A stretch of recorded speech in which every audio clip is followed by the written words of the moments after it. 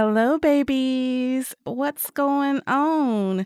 I am doing all right. I'm having one of those moments where I feel like there is nothing interesting going on in my life, though.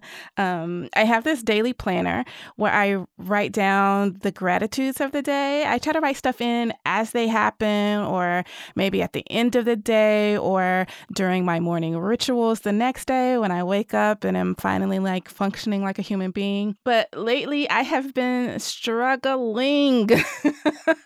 I don't think that there is anything happening in my life that feels substantial. I'll write something down like, oh, I cooked dinner for myself. And that feels like something major, which I guess is kind of the overall point, right? Be grateful for the smallest things in your life. But I am so fucking bored. I am so bored. My mom and my sister call me and we do that very Southern thing of, tell me something good. What's going on? And I got nothing. I got shit. Way back in September, I bought an exercise bike, right? But I could not sweet talk anybody into putting it together for me until December. And then someone gave me a 60-day trial to the Peloton app. And I've been using that and the bike pretty regularly, actually. But I am still so very fucking bored. I have tried all of the trendy and popular instructors and they do nothing for me, which is not, there's no shade to them. They're fine. They're great. I'm sure they are wonderful and fantastic, but I am not an athletic person. I am not into exercise, it seems. The only athletic things that I have ever been into were swimming and Zumba, that I don't know, weird kind of faux Latina dancing craze. I don't know what it really is, but it was dancing with Afrobeat and a lot of Caribbean music, which was great. I love doing that shit. I also really love the Wii Michael Jackson video game where you followed all of his choreography. I'm telling you how old I am with that one, I guess. But that shit was fun as hell. I really enjoy the rush of physical exertion. And I've talked about this a few times, but it still doesn't make me much of an athlete at all. And I like watching sports. I'm not really into playing them because I think I'm not a great team player. I get really competitive. I curse a lot and I just become something really ugly. And also as a fan of sports, I am not a blind follower. I hold grudges a lot. So if somebody messes up, I will never, ever forget. And there's a lot of shit that I just do not understand about sports fandoms. So I asked Josh Terry, a music and culture journalist, to join me and help break down what goes on beyond the face painting and the tailgating.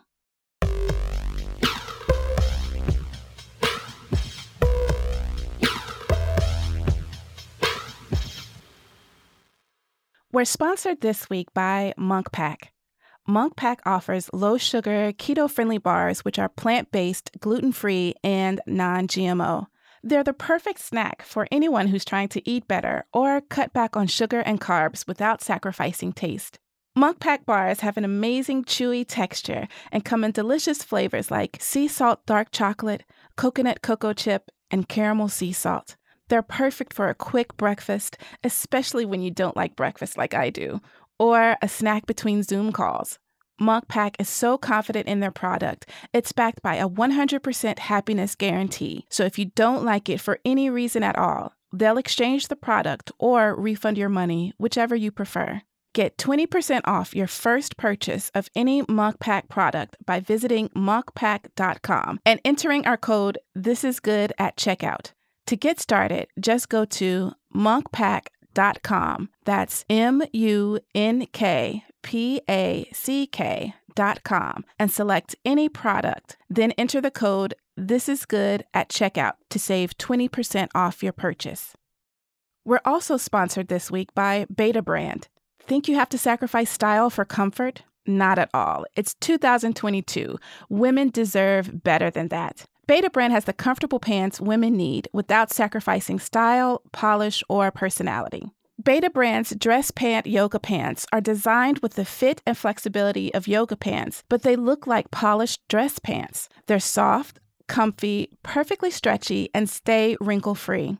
These look good enough to wear around town, but they're also comfy like loungewear.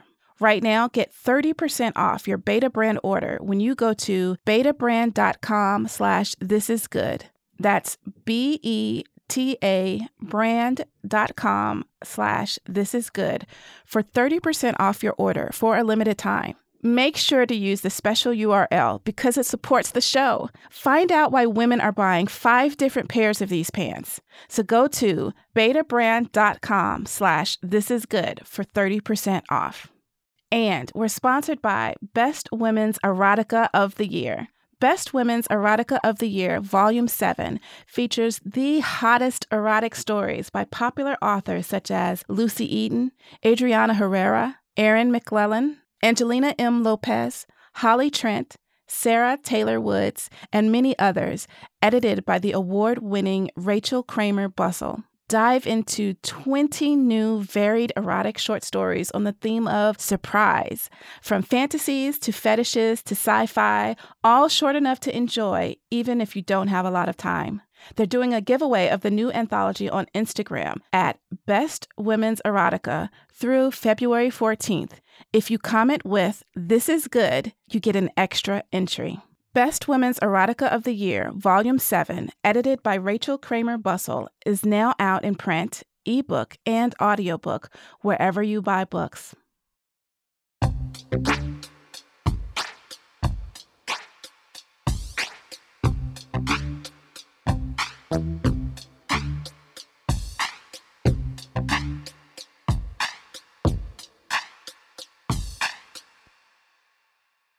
My name is Josh Terry. I'm a writer based in Chicago. I'm currently working at Netflix for their To Doom project, but I'm a freelance music and culture journalist. I've previously worked for the Chicago Tribune, the AV Club, and Vice. And I'm also here because I'm a huge sports fanatic, and that is my hobby. It's always tricky when you're a journalist, or especially like a culture writer, because we're in the very rare profession where we just manage to monetize the things we're passionate about. So when Nicole asked me to be on this podcast, I was sort of like, oh my God, what are my hobbies? Because like I'm a music journalist. Music is like my biggest passion, but it's also my job. Same with now TV and film. So when I was like sort of racking my brain, I was like, okay, the one thing that I do to escape work that I don't really write about is sports. Not so much sports athletics, even though it is a very good move to stay active and, exercise. Look at me. I look like I'm more in a band than I am a professional athlete. I'm more of the guy on the sidelines cheering on the team. So that was my first question. Do you play sports, or did you ever play sports? Yeah, I actually did. So when I was growing up in the 90s in Michigan, and I feel like the 90s sort of like spawned every parent wanted to have their child try every single sport, so we did swimming lessons, soccer, baseball. My parents said no to football, and I was also pretty relieved about that because I was a very pain averse child. And we also tried golf, which was a total disaster. Every sport that I tried, I was just terrible at it. There's this concept of having natural athletic ability, and I did not have it. I was a very skinny child, but I'm also very tall. So I was 6'5" by the time I was 8th grade. And I just didn't really know how my limbs worked. I was kind of like Bambi. But the one sport that I did actually sort of excel at, and was the thing that I actually enjoyed doing the most, was tennis. I kind of felt like because of my size, I could, hit the ball without having to run all the time. And, the game of tennis was sort of meditative. The sounds are really interesting. And, once you get good and kind of learn how to hit it without it flying outside the court, it was fun to be able to be like, hey, I'm not the most athletic kid, but if we play tennis, I'm going to win. But that's really where my athletic journey ends. I've recently gotten back into tennis. It's not really like riding a bike. I'm not as good as I thought I was. But my real sports journey has been more on the watch on TV or watch in person, right? Rather than actually be on the court. So I would also assume then that because you were so tall that people were probably just like, are you playing basketball basketball. And did you have to reject that all the time? Yes. Yeah. I mean, I'm 30 years old and I still get that question. Yeah. Like my friends try to like recruit me for their pickup game. And I'm like, listen, man, like I could maybe block the basketball, but I have like very little coordination with dribbling and my shot is pretty pitiful. So you're from the Midwest. Mhm. And I feel like Midwestern people are like extra fanatic about sports. Yeah, I mean, we spend a lot of time indoors being in the Midwest, so or being outside, but I think there's like a certain like, especially when it gets cold out, watch the big game, whether it's the Lions or the Chicago Bears, the Pistons or the Bulls. Yeah, and the Midwest is sort of just like the place where every sport has representation and people, get really passionate about it. I don't know if it's a Midwest thing, but it was definitely real. My parents are all Chicagoans, so I was the kid in the 90s, growing up in Michigan, being the Bears fan, the Bulls fan, and the Blackhawks fan, which was especially hard because the Red Wings are quite good at hockey, and I was like bullied a lot for being like the one guy who was in the small Michigan classrooms being like pro Chicago when I just lived in Big Rapids, Michigan. So your sports fanaticism goes across all major sports. You're basketball, football, hockey. Yeah. Do y'all have soccer up there? I don't know, like what? I don't think we have soccer in Michigan, but we definitely have soccer in Chicago, which is where I'm based right now. Yeah, it's sort of been just one of those things where, in the same way that like seeing a great film or listening to a great album or reading an amazing book kind of had this sort of like therapeutic meditative thing. It kind of was that for me. Like, I have like a real memory of when it really kind of kicked in. When I was a child, I was diagnosed with epilepsy. I started having seizures when I was like 10 years old, and my mom kind of freaked out, and, obviously it's a scary thing. But so I was like stuck home from school for like a month. I just wasn't at school. So I was like just watching a lot of TV, and it was just sort of like I was so bored that I was like, all right, let's like put on the basketball game. And I asked my mom to tape the basketball game from the night before where I was like too young to stay up that late. So I was just sort of like, cool, I'm really scared about what's going on with my brain, and I'm like missing my friends and I'm missing school, but like the one thing is like this basketball game is really cool and these players are cool. So I like kind of started this thing where it's like when something goes wrong, I'm like, all right, cool, what's the next game on, And so I think that sort of just translated to be like sports are always going to be there, and it's cool that you can kind of feel like you're a part of a community when you're just stuck at home by yourself. Yeah. We're going to come back to that community aspect of it. But what makes a good sports fan? Okay. I don't have like a universal answer. I kind of feel like if you would ask a random sports fanatic what makes a good sports fan, they would say a lot of things that I would think make sports fans actually kind of toxic and bad.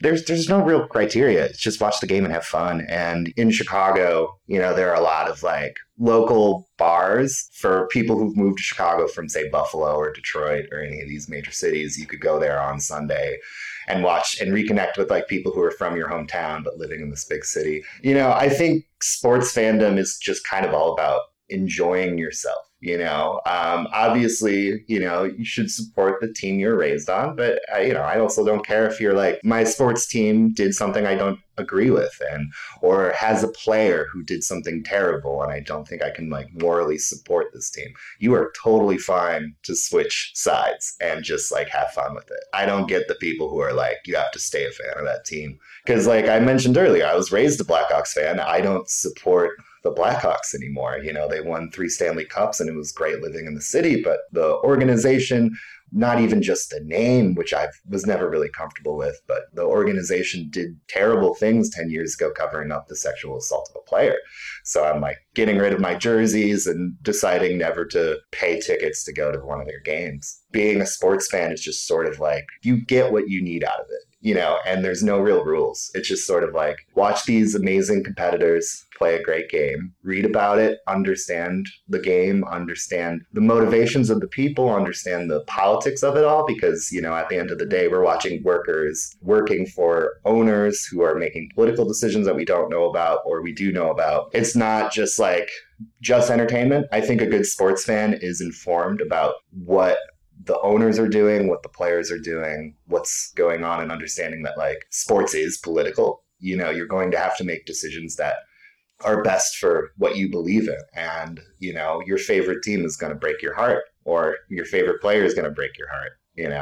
So what makes a bad sports fan? Because you talked about Ooh. the toxic nature of them. Yeah. So everything has bad fans. This isn't unique to sports, but there is a sort of aggression and toxicity that comes from sports fans. I remember when I was a kid, my dad took me to a Bears fan, and I was 5 years old, and I went to the bathroom, and in the bathroom, three guys broke out into a huge brawl. I was 5 years old, and they were throwing things, and an old stereo missed my head by a few inches. It was just one of those things. It was terrifying. Obviously football's a violent sport, but that doesn't give rights for the fans to act like that. And you just scroll on Twitter and see sports fans engaging in really toxic and offensive behavior. That makes a terrible sports fan. And I think the reason why I pick sports is because I think sports can be way more than sort of the stereotype that is associated with sports fans. I think it's funny because I'm an indie rock journalist. I'm the guy who goes to concerts and loves bands that people haven't heard of, and I don't look like the stereotypical sports fan. I remember being on a date a couple years ago, and she was like, I didn't realize you were that into sports. That's kind of weird. And she was like an artist, and I was like, oh, I'm sorry, I should have toned that down a little bit and talked more about music.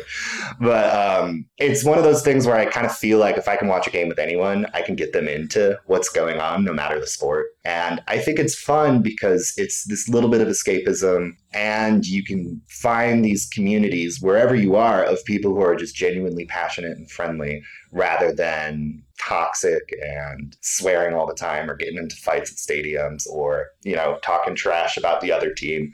That's the thing. I love trash talk. I'm a very competitive person, but I just don't get the whole, your team sucks kind of social media back and forth that happens with some toxic sports fans. Let's talk about the community that is so helpful to you. How do you find a good sports community, and what do you look for to make sure it's a group of people that you want to associate with? Yeah, I mean, at least in my friendships, most of my friends are sort of in this Chicago music community, which is where I live and where I do my work. So it's either people who work at venues or artists or other writers. And, we get sick of, just talking about the same bands over and over and what shows we went to. And when they go on tour, when my friends travel or something, we always kind of have the Chicago Bulls, and we're all kind of in this basketball group chat where it's probably more active than my family group chat. It's just a bunch of guys who are usually around traveling, and we're just kind of always talking about what's going on in the NBA. I think that's really helpful, just to especially in the past couple of years where, we've all been stuck at home, but it's been cool to kind of have that community of friends. This is kind of going back to the whole when things aren't going too great, I really get into a new sport or start watching sports is sort of a way to take my mind off things. When my first big media job, I was the music reporter for the Chicago Tribune's Red Eye Chicago. It's the free alternative daily. It no longer exists, unfortunately. But in 2017, I was laid off. I was 25, I think. I thought I was going to stay at that job forever, and it really took the wind out of my sails. And I remember trying to get back into freelancing, and when you go from a 9 to 5 to just so much free time, and the editors that you thought were going to email you back aren't emailing you back, you're just kind of alone, and I feel like I should be working, but there's nothing to work on. And so I was okay, it's a Tuesday at 1 p.m. Is there anything on TV? And I was oh, there's a bunch of soccer matches. That's cool. Is there a soccer bar in my neighborhood? Turns out there was like a few blocks away. So I just walked down. And then that's what I did for like that whole year. I sort of just like immersed myself with these, British expats who loved Liverpool. And obviously, picking a UK side, not being from the UK, kind of feels like you're just hopping on a bandwagon. But these people were so nice and so friendly, and the bar was so cool that I was just sort of like, cool, I'm a huge Liverpool fan now. And it sort of developed where you just see these people that you watch these games with around Chicago. And, I would be at a bar with my friends who are my age, and then this like 50, 60-year-old British expat would walk in and be like, Josh, what's up? And all my friends would be like, how do you know that guy? And it's these small connections that you make, and that happens across sports. There's this great bar. It's a Bears bar. It's run by this 65-year-old Polish woman. Every Sunday, everyone comes to watch the Bears, and there's like a potluck kind of deal. And it's like this great communal thing. And I kind of want to get to the point where I'm like the one doing the potluck and like bringing all this food, and like everyone's just sort of like hanging out, having a chill beer on a Sunday afternoon. And like these kind of small connections are really kind of heartwarming. And it's cool that people from all different walks of life can develop these cool friendships just because we're rooting on our team, Yeah. So finding a team is not just about where you happen to be born and raised. Like, it's just not about your location. Yeah. I will say with my family, who are all from Chicago, it's very cool to have that sort of family history with one team, and to be able to like, if you don't know what to talk about with your uncle, you could always talk about how Justin Fields is doing as the rookie QB of the Chicago Bears. But for me, honestly, like picking a team is all about vibes. It wasn't even just because those people at the bar were so nice. Like, one of the reasons why I picked Liverpool was that like it's a historically pretty socialist team. Reading up on the team, you were like, oh, these guys kind of like align with like left-wing values, and like their most famous coach was an avowed socialist, and the current coach is like super on the left and like aligns with me politically, which is kind of pretty rare when it comes to professional athletes. Some of them have pretty regressive views.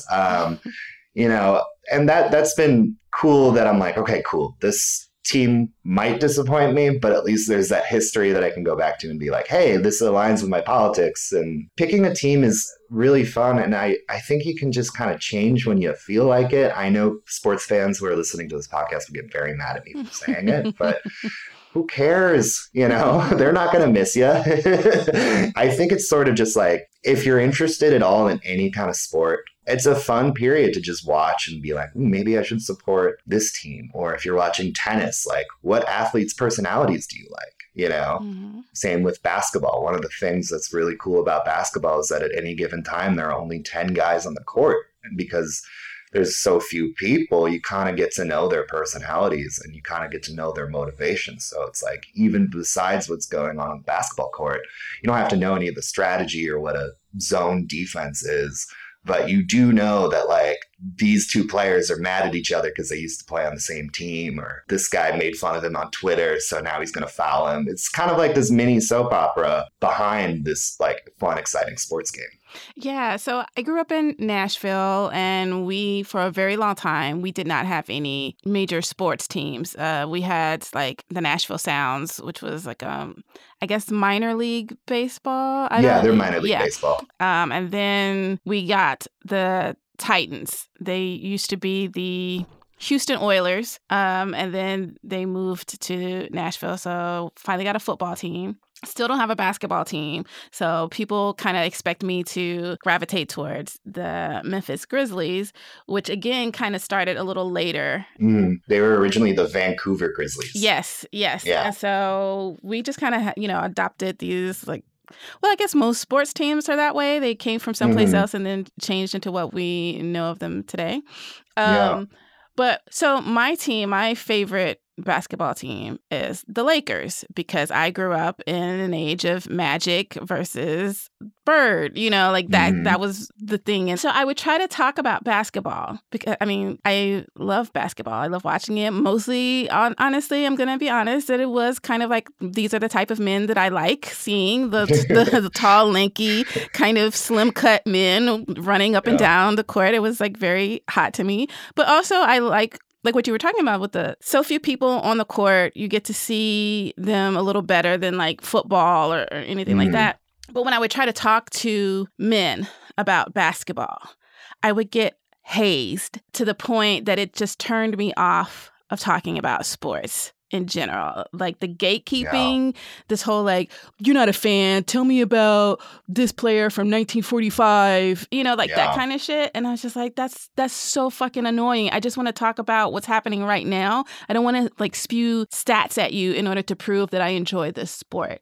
How can we do anything to combat that kind of gatekeeping in order to prove I am the ultimate fan if I know this historical fact? Yeah, I can't deal with that sort of fandom because one, it's just trivia. It doesn't mean anything if you fill your brain with all these sports statistics and use that as the way to make it the sport you love less welcome to people. It feels so counterintuitive because, at least in my life, like I realized like how much fun I've had like with all different kinds of sports. And I just never would have wanted to make someone feel like they can't join on. That type of fan is so prevalent and it's so annoying. Obviously you just gotta tell those people to fuck off. There's really you don't need to engage with them. They are not representative of the teams they claim to support, and they're not representative of the sports they claim to love. It's just people who want to feel like they're special and they're insecure when other people start liking the things they like. I mean, it happens in film, it happens in music. There's nothing more annoying than like a music fan who thinks you're stupid for not knowing like their niche band that they like. It's just a very juvenile behavior that I feel like we're all adults. We shouldn't be quizzing people on sports teams. Like, do you want a medal? Like, I don't get it. Sports is something that is so much fun, but it also has a history of bad people either running the sport or playing in the sport or being fans of the sport. I kind of just feel like the fans who are not toxic, the fans who are doing these community things or making these relationships and making these memories because of these sports should be the loudest people, not the people who are gatekeeping, not the people who are trying to drown out progress being made in these sports. Do you have to be somewhat superstitious in order to be a sports fan? You know what? I like to say that I'm not a superstitious person, but I kind of definitely am. So my favorite hockey team, because I gave up the Chicago Blackhawks, I decided to make up for a lost childhood in Michigan. And I'm like, all right, I'm finally supporting the Detroit Red Wings. And I bought a jersey. And then as soon as I got the jersey, the Red Wings won the game. And then I was like, maybe I should wear the jersey again. And then they won 5 games in a row. And then I was like, okay. I'm like, I need to wash this jersey. And then when I was doing laundry, I was watching the game and they lost that game. So now it's like, I don't know what to believe. And I think that's fun. I don't know. Growing up, my mom's a Cubs fan. And, they had this whole concept of the Billy Goat curse. What is that? Someone had brought their billy goat to Wrigley Field, and then the owner was like, you can't bring a goat to a baseball game. What are you doing, man? And the billy goat's owner was like, I'm cursing the franchise. And then they didn't win a World Series for like 100 years. And people were like, it's the Billy Goat curse. And there's like restaurants in Chicago called Billy Goat Tavern. It's like a huge part of the like mythos of the Chicago Cubs. I think it's funny. I think... these sort of like superstitions and rituals are, they sound alien to a lot of people. Like, for instance, I didn't go to like a college sports focused college. You know what I mean? I went to a liberal arts school in Chicago. We have a good basketball team now, but we didn't have football. And that was kind of like, so you like look at these like sort of like college football rituals that happen before the game and you kind of feel like you're in like a dystopian movie. It's very bizarre, but I think it's really fun. Obviously, don't get too superstitious, but a little healthy superstition kind of makes it charming, I think. Yeah. What other rituals do you have before you watch any sports? Oh, I'm not really a personal ritual thing, but there are rituals that sports teams do that I find pretty funny. Like for instance, I was just in Nashville a couple weeks ago, and me, my girlfriend, and my sister and her husband all went to a Predators game. Mm-hmm. And one of their like, I don't know exactly why they do this, but they throw a catfish on the ice. Yeah. Like fans sneak in a catfish like underneath their shirt and throw it under the ice. Yeah. Like before the game starts. And it's obviously they're ripping off the Detroit Red Wings who do that. They throw an octopus on the ice. What? And if you just tell a stranger, like, yeah, I brought a catfish to a hockey game, they're going to look at you like you're real loony. But I think it's just one of those things where it's like, you know, even though it's ridiculous and silly, it is like culture. You know, Yeah. people are making their own traditions and their own sort of meaning to this very random and funny thing. You know, I think there's value in that. Yeah, it was a few years ago. I think the Preds made it to The Stanley Cup Finals, yeah. Yeah, and there was like all of this drama with the fans bringing in the catfish because they were at, where were they? I was at the other team's arena. Yes, like one guy got arrested. Yes. Like, that can fly in Nashville, but not, I forget who they were Right. playing. And so then it became not just about like the ritual, right? It became about trying to sneak the catfish in past security and like who would be able to be the person to do it and like all the different ways that you could, you know, sneak in this really huge, smelly item past the away team. So that's really interesting. But you should It's super funny. It is. You should make your new hockey team the Predators instead of the Red Wings. I mean, You're right. I mean, they play in a different division, so I do watch the Predators games, and I was rooting for the Predators while I was there.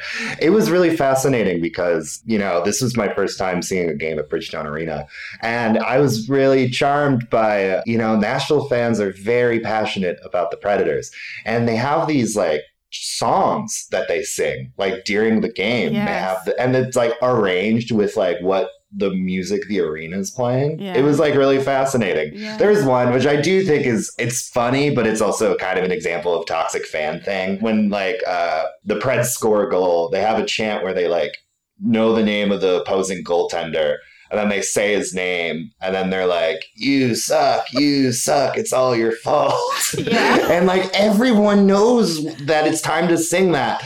It's, you know, obviously I'm pro maintaining good mental health and not telling people that they suck, but I was like kind of laughing. I was like, that's funny. And the fact that everyone is doing it, there was like a little like 12-year-old girl sitting next to us and she was singing it. And I'm like, this is funny. That was my first ever hockey game. I've never been to a hockey game until this was maybe like 2014 and something like that, maybe 15. But I was dating this Russian guy and he was like, let's go to a hockey game. And I was like, you're not really going to see too many people who look like me at a hockey game. So I'm like, you know, is it going to be safe? Yeah. And because this is something that I'm always thinking For about sure. for sports events. But I went and it was incredible. It was not just like the game itself, but like what you've been talking about, like all of these people just united for this one purpose of getting their team to win, and like the encouraging things that they would say to the players and then the not so encouraging things they would say to the opposing team and that kind of thing. So it really is like this moment where all of your differences kind of melt away because you just want a win, you know? Yeah. So it was really fascinating. And I was like, oh my God, am I a hockey fan now? I really like this. I have been trying to go to another hockey game since I moved to New York, and I just haven't found anyone to go with me. And I never know when the schedule is or the season and all that kind of stuff is. Yeah, it's the season's happening now. Hockey goes on until like April, I think, is when the regular season ends. So is there a moment in your life where you are not watching a sport? Like between all the different seasons, is there a time where you're just like, there are no sports on right now. What am I going to do? You know, obviously, I feel like interests and hobbies kind of go in waves all the time. You know what I mean? Mm-hmm. There are definitely going to be moments where I'm just like focused on work or focused on music or movies. Like I'm a person where it's like, I think sports and music have been like sort of the defining interests and passions of my life. But like, I can't stay in the same place at once, you know? Mm-hmm. Like I'm a person who finds something new to like and then gets really into it for a month and then has that hobby on standby, you know, for like my whims. But yeah, on a normal year, how sports works is that it's all year long. You have basketball and hockey in the fall and football, and then you have baseball in the spring, and then yeah, NASCAR. I'm also a NASCAR fan, weirdly enough.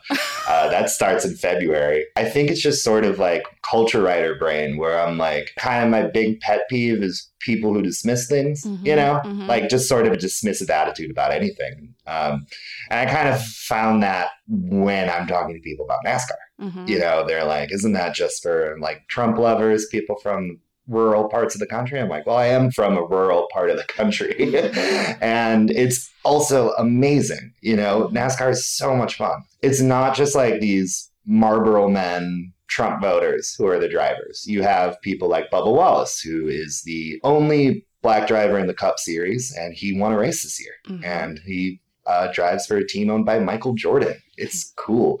And he's really funny and awesome. You have his best friend is this dude named Ryan Blaney, and he's just like a Star Wars fanatic and super into comic books, and he likes the bands that I like, and he's really lovely too. And the league also has been taking a lot of steps to be more inclusive. It's really exciting when I explain sort of like how NASCAR stood behind Bubba Wallace last year and how they were the first sport to come back from the pandemic, but they also handled it very well by like requiring masks and like being able to make races safe. It's one of those things where I can like, all right, I don't care what your preconceived notions about NASCAR is. Let's sit down and I'll like get you into it. We'll watch a race and it'll be really fun. Using your culture writer brain, what would you say is the most important aspect about sports culture and sports fandom? What does it say about American culture? Ooh, that's a really interesting thing. Well, I think the most interesting thing that it says is that sort of, it's definitely the community aspect. It's, I don't mean this in a derogatory sense to either things, but in a sense, it is kind of like church, where you have these sort of communities that are forming around the country. You have a ritual. Watch the game on Sundays or wherever. And it's, a reflective thing of like people from all walks of life are welcome. But I think the other thing is that sports, depending on how you use it, is sort of a barometer of American culture. And there's going to be a struggle. Like, look at what happened to Colin Kaepernick. You have these sorts of things, people fighting for progress, just as you do in politics and in American life. You have that happening in sports, whether it's Major League Baseball players who are unionized, fighting the owners for fair pay and better living and wage conditions for minor league baseball players. You have that in basketball for people like LeBron James and other people being so vocal about social issues in the country. You even have it in NASCAR with people like Bubba Wallace and NASCAR's Drive for Diversity initiative. Sports can be an escape, but it's also kind of necessary factor for change. And it's been like that for a very long time. I mean, Jackie Robinson, Muhammad Ali, I think sports is important because it reflects American values and it can be a drive for change. Yeah, I love it. So the documentary series, The Last Dance. Yes. So that came out during like the height of lockdown and the pandemic and everything. And so people were getting all of this inside information about Michael Jordan, the Bulls, all of the stuff that was going on around his reign, I guess you could say. So as a Bulls fan, how did you feel seeing so many people get access to something that maybe you as a fan and you and your family as fans kind of already maybe knew or had an idea about? And like, how did you feel about everybody sitting down and watching this show during this time? Oh, it felt amazing. I mean, let's be honest, we didn't really have much going on last year. So The Last Dance for me as a Bulls fan was incredibly exciting because basketball at that time wasn't back. And I remember what I said about not monetizing your hobbies. I did in this case. I was working for Vice at the time, and then I was like, well, I think I should review The Last Dance. I just wanted to see it early. So I watched it early, and I was like, this is amazing. I can't wait to like watch it when people get to watch it too, so I can talk about it with them. Yeah, I mean, for me, it's cool because, obviously I didn't know all the stories being a Bulls fanatic in the 90s, but it was cool to relive those moments. And it's also cool because these kind of stories happen every day in any league. We just might not know about them. It's cool to see people like Michael Jordan be Michael Jordan and also see the sort of like interpersonal dynamics in the locker room. And it's like those kind of the human stories are like kind of what fascinates me about sports. It's not just about who wins or loses. It's cool to see people live their lives and sort of figure out how to be the best version of themselves in sports, and the drama of it. There's a soap opera aspect to it that's really fun. But when that happened, it was cool because the Bulls were such a cultural phenomenon in the 90s. Everyone has a Michael Jordan jersey. Everyone knows who they are. Like, it felt like kind of everyone was a Bulls fan in the 90s. And to be able to like celebrate that, which was like some of my earliest sports memories, and to see people have a great time when there are not many great things happening in the world, to celebrate your favorite team of all time, it was cool. It was great. Welcome aboard, everybody. I love it. Do you have anything else you wanted to make sure that you said about sports fandoms? Like I said, if you're ever open, you don't have, no one has to be a sports fan. But I do think that like, if you have these preconceived notions about it, or if you have these valid concerns about douchebag fans, like people who gatekeep or people who are offensive at games, or just this macho posturing when it comes to sports, that's not it. Those fans, we're trying to get them out of the game, and we're trying to get as many people aboard and as many people to feel safe and welcome at these sports games. Yeah, if you ever want to talk basketball, hit me up on Twitter. I'm always down. And where can our listeners find you if they want to take you up on that offer and talk to you about sports? Yeah, well, I don't have a website, but I just am on Twitter. It's at Josh H. Terry. Excellent. Thank you so much, Josh. Yeah, thank you. This was so much fun.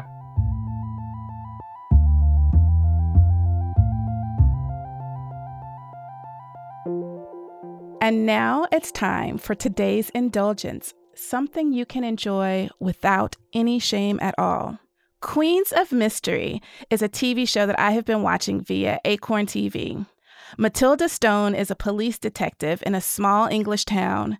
She was raised by her 3 aunts after her mother mysteriously disappeared when she was 3 years old. Her aunts are Beth, Kat, and Jane Stone, all women in their 50s who are mystery writers, but they all write different kinds of mysteries. Kat's the badass who writes graphic novels. Jane writes these cerebral Sherlockian mysteries, and Beth writes sassy whodunits. Matilda has started looking into her mother's disappearance and the truth about who her father really is, but her aunts are following behind her to make sure the past stays in the past, all while being nosy busybodies and trying to help Matilda solve cases, because obviously as mystery writers, they know a thing or two about murder mysteries, right? I know that I have recommended mysteries before. I know that I have recommended stuff from Acorn TV before. I love small murder towns, okay? I cannot help it. I am not into true crime, but give me fictional murder and I am there. Beyond the usual sleepy murder town vibes, Queens of Mystery has this fairy tale gothic feel to it, like Edward Scissorhands or Pushing Daisies, right? This kind of saturated pastel look with a heaping amount of the macabre. And then there's this innocent protagonist who's all eyes and she's looking for love and all the ways that love can exist, right? And there is a posh narrator who opens up with, "It's been 10 years, 8 months, 2 weeks, 4 days, 17 hours, 29 minutes and 32 seconds since Matilda has blah, blah, blah."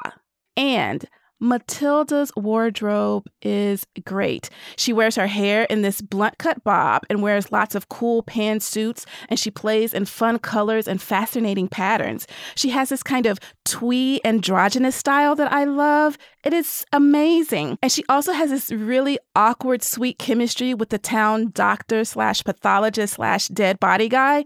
And there's someone on the edge of town who's keeping track of Matilda's movements as she looks into her parents' past. Dun, dun, dun. Each mystery takes place over 2 episodes, and the aunts get their moments to shine as well. And I love seeing these older women be smart and whole people. We get to see so much of their lives and their present day stories. It's incredible. Queens of Mystery is available via Acorn TV streaming. It's on its 2nd season, which just dropped, and it is so good. It's cozy but sinister. Please check it out if you can. This has been your indulgence. You have been absolved.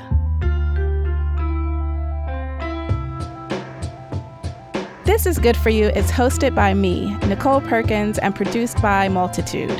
Our lead producer is Eric Silver, our editor is Misha Stanton, and our executive producers are Amanda McLaughlin and me. Our theme was created by Don Will, and our art is by Jessica E. Boyd. You can follow the show at This Is Good Pod, and you can follow me at Tennessee Whiskey Woman. That's TN, Whiskey with an E, Woman.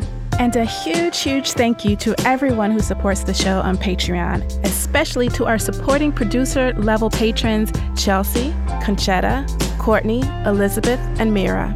To get exclusive rewards like stickers, monthly playlists curated by me, and even custom drabbles written just for you, join us for as little as $5 a month at patreon.com/thisisgoodpod.